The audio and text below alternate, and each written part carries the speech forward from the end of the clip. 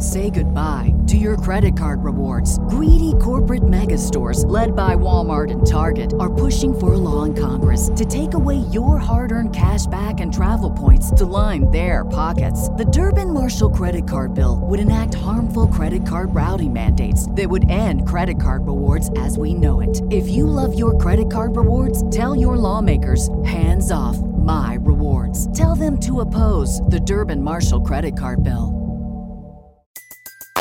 Everybody in your crew identifies as either Big Mac Burger, McNuggets, or McCrispy Sandwich. But you're the Filet-O-Fish Sandwich all day. That crispy fish, that savory tartar sauce, that melty cheese, that pillowy bun. Yeah, you get it. Every time. And if you love the Filet-O-Fish, right now you can catch two of the classics you love for just $6. Limited time only. Price and participation may vary. Cannot be combined with any other offer. Single item at regular price. Ba-da-ba-ba-ba. Dress, The History of Fashion is a production of iHeartRadio.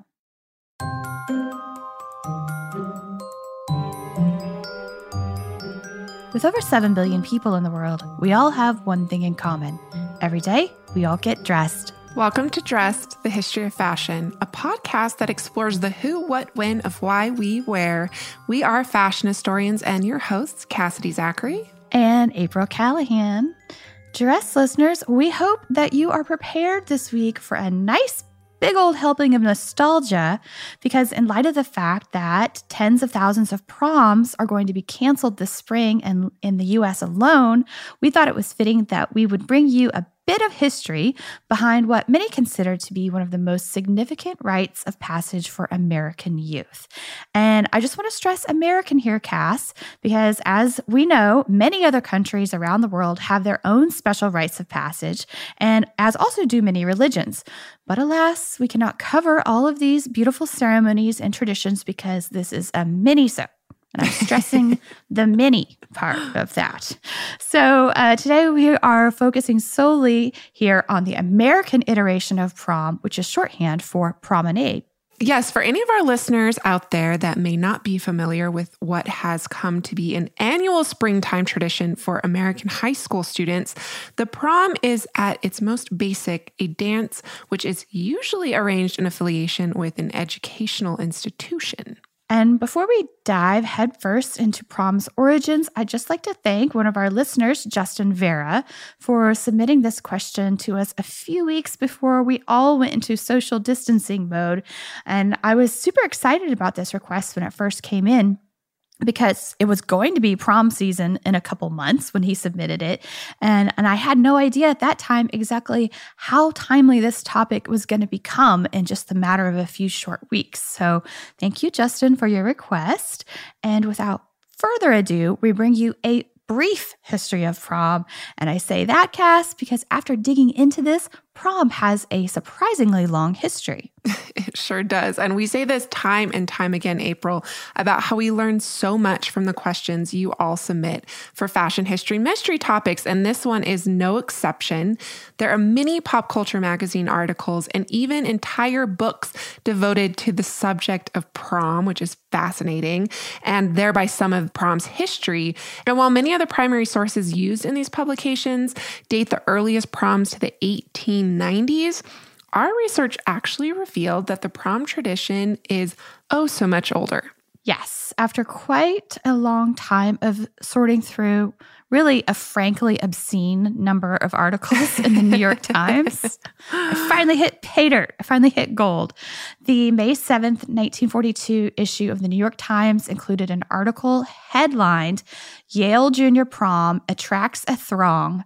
900 Couples Dance at 91st Annual Social Festivity of the University," which pretty much establishes the first prom at Yale as being held in 1851, which is 4 full decades before the most often cited Amherst College prom in Amherst, Massachusetts in 1894, which is what a lot of the other sources say is one of the earliest proms. One fact that both of these citations really underscores is that the origin of proms or promenade dances seems to have stemmed from the East Coast.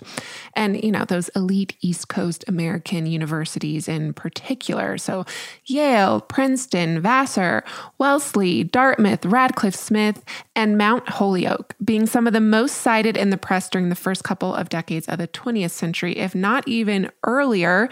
Some of you may have noted that a few of these institutions just mentioned were exclusively women's colleges at that time, which contextually introduces us to the prom's predecessor, the debutante ball. Yes, and surely most, if not all of the students attending these Ivy League and otherwise associated exclusive educational institutions would have been intimately familiar with the practice and protocol of coming out. And I don't mean coming out in the super fun gay way, celebrating humanity's diversity of sexual expression and gender identity, as we often use this phrase today.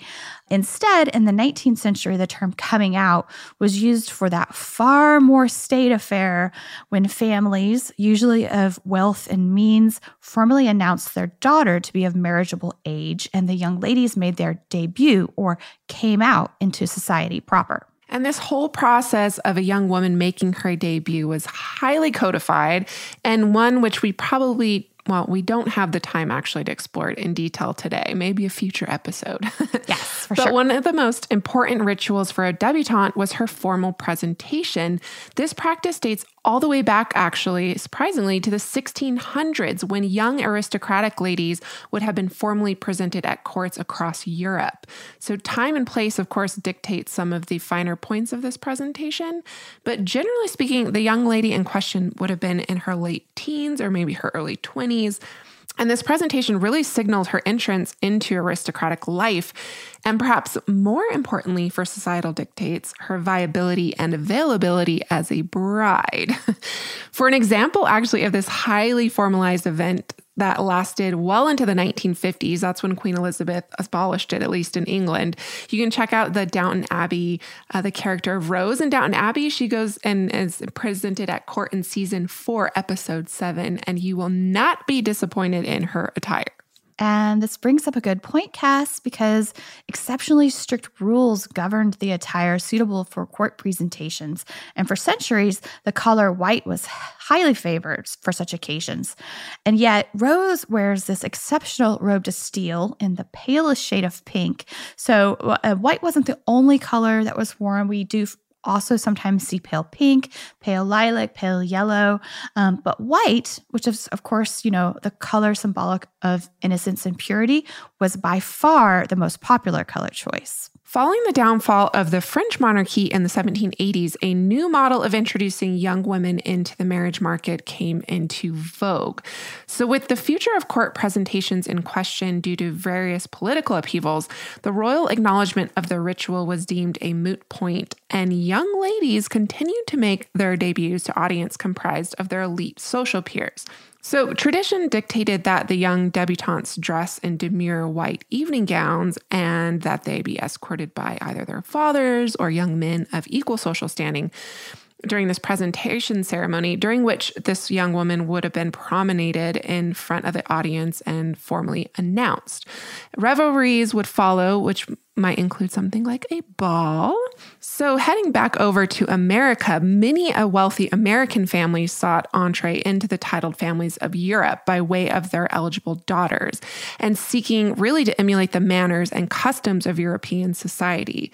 The tradition of the debutante ball found itself firmly entrenched in American high society for these very reasons by the 1870s. This meant the concept of a debutante ball would have been intimately familiar to the young men attending American Ivy League institutions like Princeton and Yale during the late 19th century. I mean, many of the young women of their own social set were likely going to be launched as debutantes, which was a once-in-a-lifetime ceremony really kind of indicating her readiness for marriage.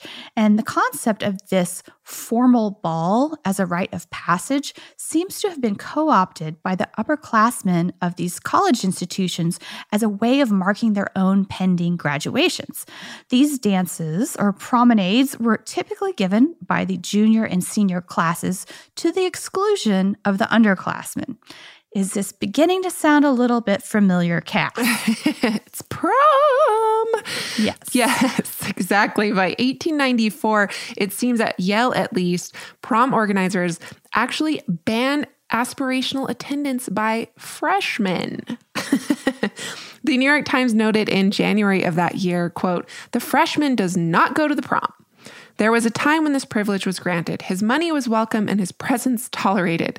But the class of 95 has established a precedent." In a curt and unmistakable editorial announcement of the Yale News recently, which may be considered to have had official inspiration, it was stated that no tickets would be sold to freshmen. On such being obtained from upperclassmen in any way, the holder was to be refused admittance at the door.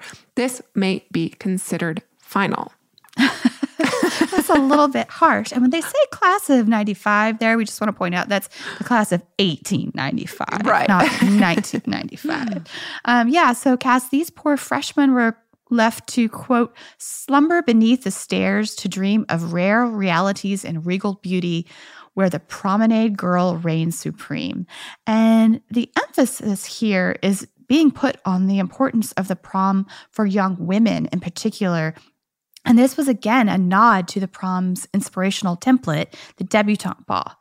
So, as the popularity of the annual promenade weekends spread from Ivy League schools to other East Coast institutions, the formal ball fantasy became a reality for increasing numbers of young women from upper and middle classes who were otherwise not intending at all to make a formal debut as a debutante. And in many ways, college proms at this time were really like full dress rehearsals for adulthood, which is interesting.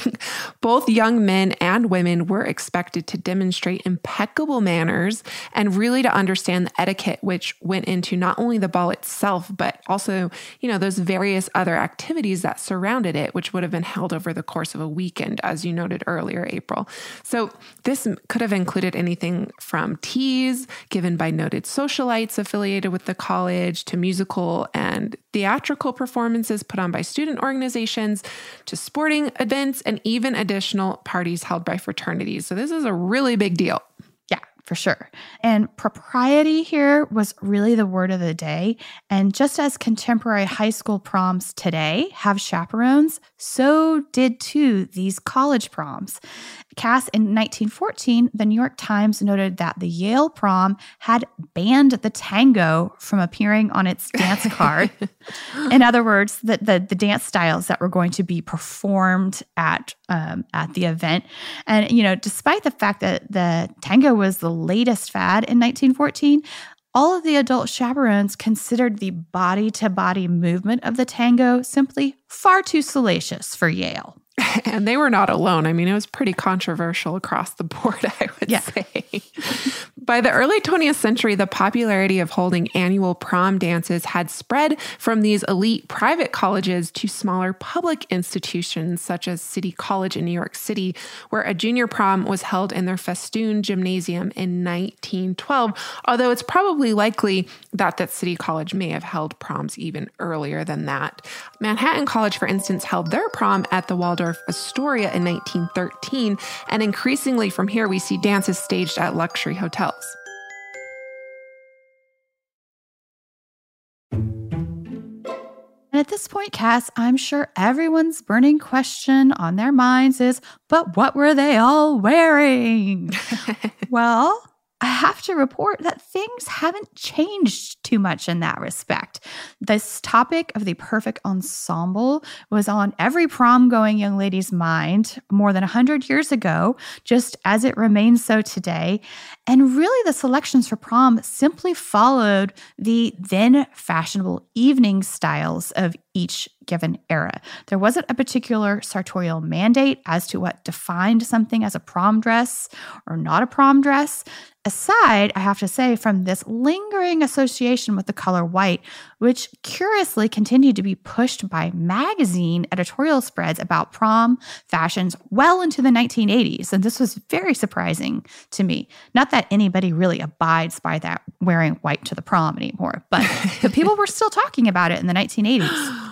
Fascinating. So in terms of press coverage, the popularity of prom dances really hit a high point in the 1930s, and the increased demand for formal wear across various price points, so often as low as what would be $100 today. So not incredibly inexpensive, but affordable for a lot more people. So even this kind of level of price point saw a new segment of the market in the U.S. fashion industry. So fashion publications were now chock full of ads promoting dance dresses. And in 1937, the industry publication Women's Wear Daily actually advised retailers to, quote, link your dance dress promotions to the prom schedule. And even went as far as listing the prom dates for Cornell, Columbia, Yale, and Princeton. Yeah, when I found that article, I was like, winner, winner, chicken dinner. This one's fun. So female prom goers around this time essentially wore age-appropriate incarnations of fashionable styles of the day. But what about the gentlemen? Well, they got off fairly easily. Menswear, of course, being as prescriptive as it was at the time. Throughout time, this has really generally consisted of black and white formal suits, such as a dinner suit or a tuxedo. Adventurous prom gents certainly have incorporated color formal wear into their ensembles over the decades, but by and large, any divergence from this palette of black and white has usually been a playful outlier of an ensemble. The 1930s is when we see the popularity of prom spread from colleges and universities to high schools. First with private boarding schools like Phillips Academy in Andover, Massachusetts, which was holding prom by at least 1936. The teenage obsession, though, with all things prom is evidenced in the pages of none other than, of course, 17 magazine, which launched in 1944. I know that's where I got all of my prom news, April. I don't know about you. From the 1944 issues?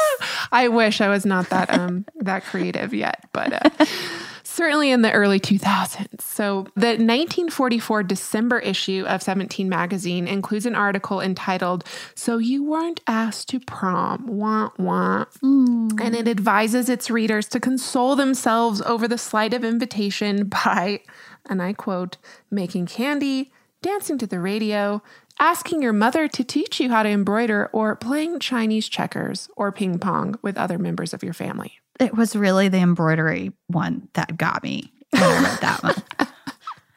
So you're like, can you, like, you know, a sad teen just like wandering in the kitchen, like, Mom, teach me how to embroider. I don't know. You know, these things, an invitation or no invitation, it still remains a hot button issue even to today. And teen magazines of the 1940s and the 1950s were full of advice for wannabe prom attendees. And some of it, Cass, is more than a little opportunistic, I must say.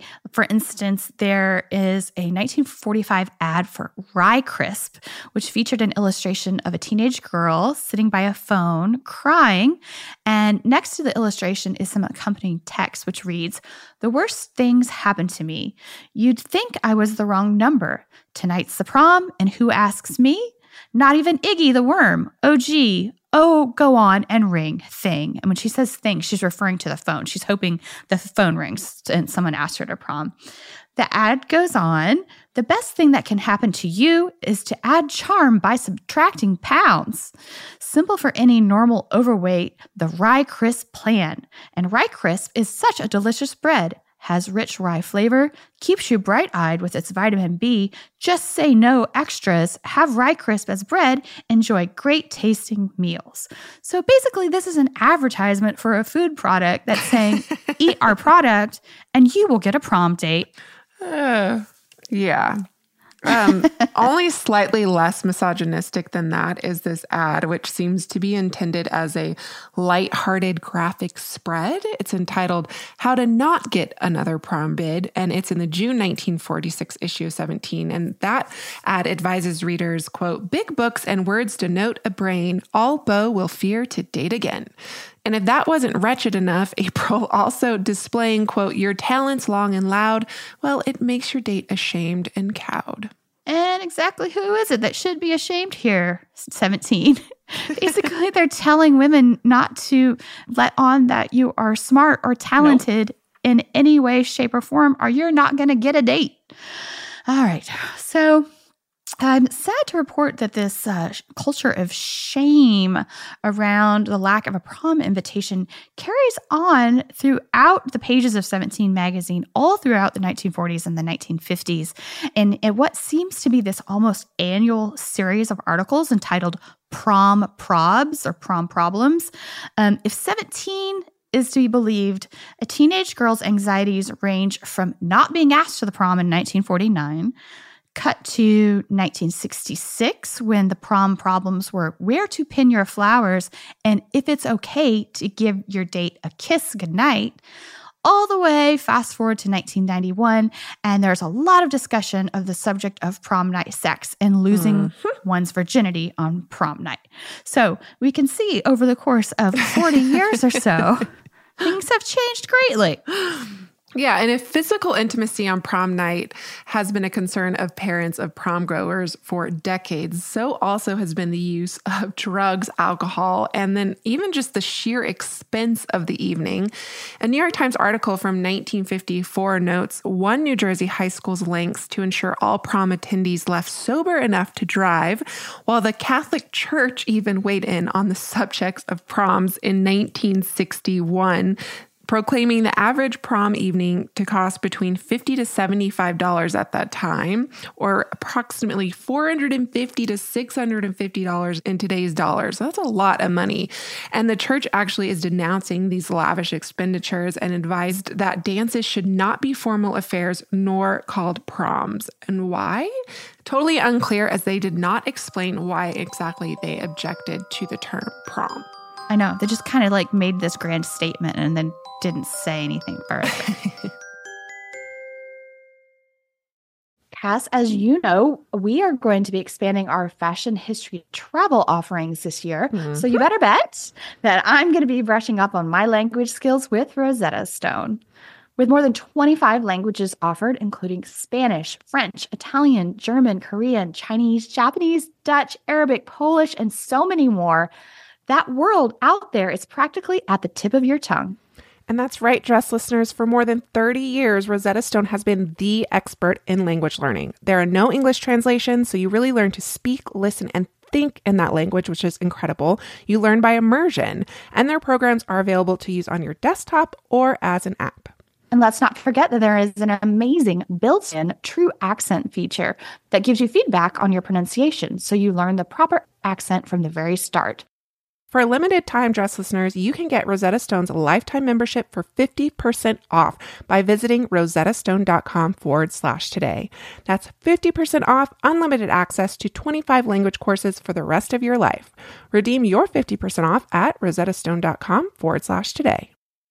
Say goodbye to your credit card rewards. Greedy corporate mega stores, led by Walmart and Target, are pushing for a law in Congress to take away your hard-earned cash back and travel points to line their pockets. The Durbin-Marshall credit card bill would enact harmful credit card routing mandates that would end credit card rewards as we know it. If you love your credit card rewards, tell your lawmakers, hands off my rewards. Tell them to oppose the Durbin-Marshall credit card bill.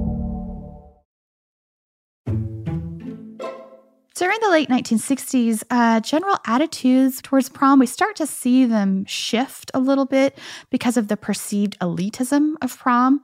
After that happened, we see a downward trend in the overall press coverage of prom and apparently attendance across the board. We are talking about the, anti-establishment era, right? The late 60s, early 70s. And Vassar flat out even did away with their annual prom for an entire decade, from 1966 to 1976, when it was kind of finally revived in that growing commercialism and economic boom of the late 70s, which continued into the 80s. And by the 1980s, high school proms seem to have regained their appeal to students. Because, I mean, think about this, from the movies Carrie to Pretty in Pink to Can't Buy Me Love, which is one of my favorites. The media really increasingly reinforced prom as a teenage rite of passage for generations to come. However, prom's elitist origins also came under direct fire during the 1980s, with countless lawsuits, actually, that were filed against school systems for their enforcement of highly gendered dress codes, but also, this refusal to admit same-sex couples and or interracial couples. Yeah, Cass, I was horrified to learn of one particular instance of this. Get this. Up until 1990, the Peach County High School in Fort Valley, Georgia, held segregated proms. Jeez. One for white students and one for Black students. Yeah, this is a staggering 36 years after the Supreme Court's order to desegregate schools all across the United States. And as one student at the time in 1990 remarked, quote, "When I moved here from Missouri, I couldn't believe it. I thought all of this had been taken care of in the civil rights days." Well, apparently not.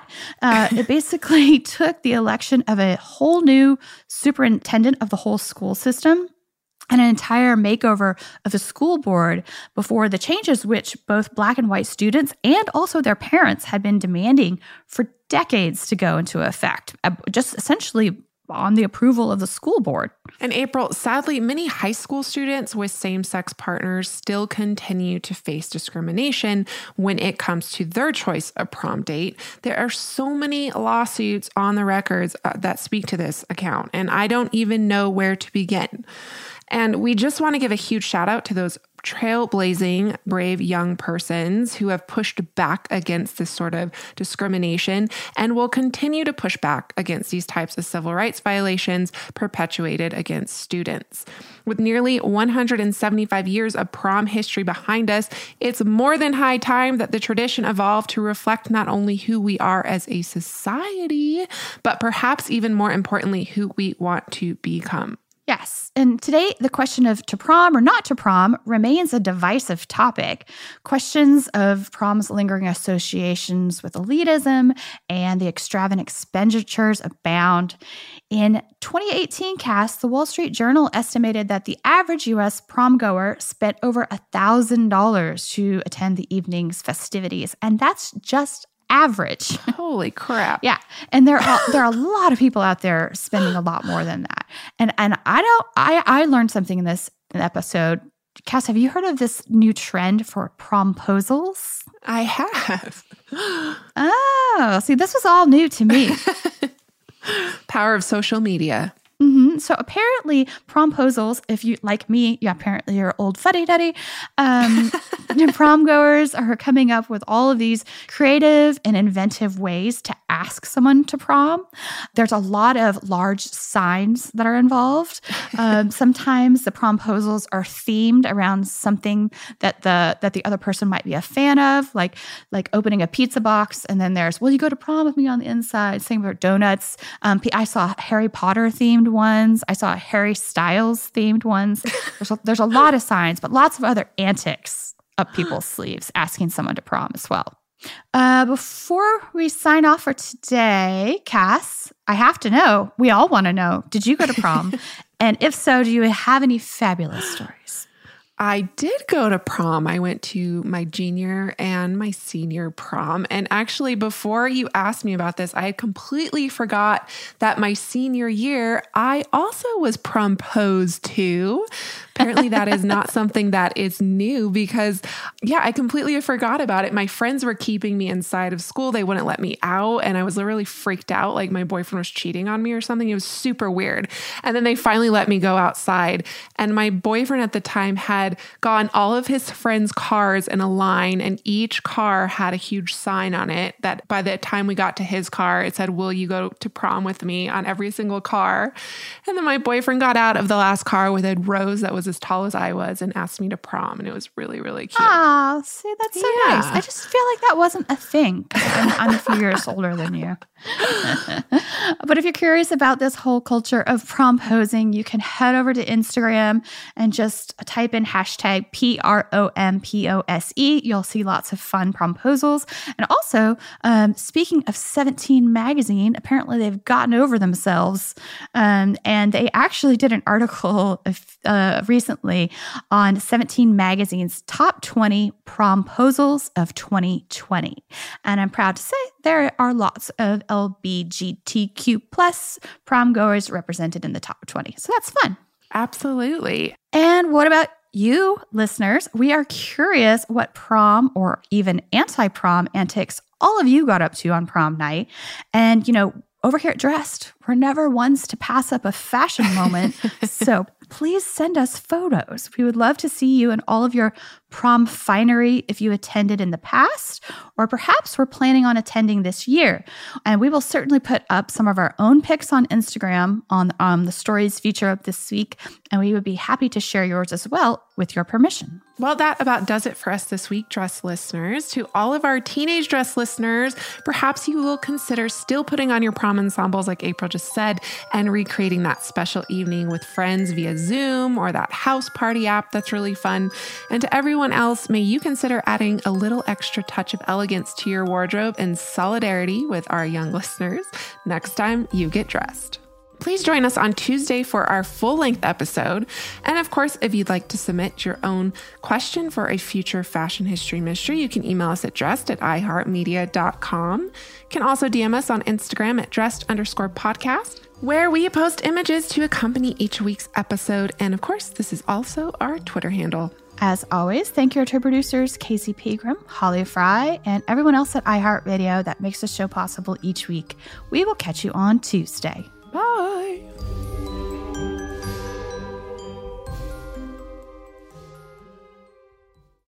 Dress, the History of Fashion is a production of iHeartRadio. For more podcasts from iHeartRadio, visit the iHeartRadio app, Apple Podcasts, or wherever else you listen to your favorite shows. Say goodbye to your credit card rewards. Greedy corporate mega stores, led by Walmart and Target, are pushing for a law in Congress to take away your hard-earned cash back and travel points to line their pockets. The Durbin-Marshall credit card bill would enact harmful credit card routing mandates that would end credit card rewards as we know it. If you love your credit card rewards, tell your lawmakers, hands off my rewards. Tell them to oppose the Durbin-Marshall credit card bill. Everybody in your crew identifies as either Big Mac Burger, McNuggets, or McCrispy Sandwich. But you're the Filet-O-Fish Sandwich all day. That crispy fish, that savory tartar sauce, that melty cheese, that pillowy bun. Yeah, you get it. Every time.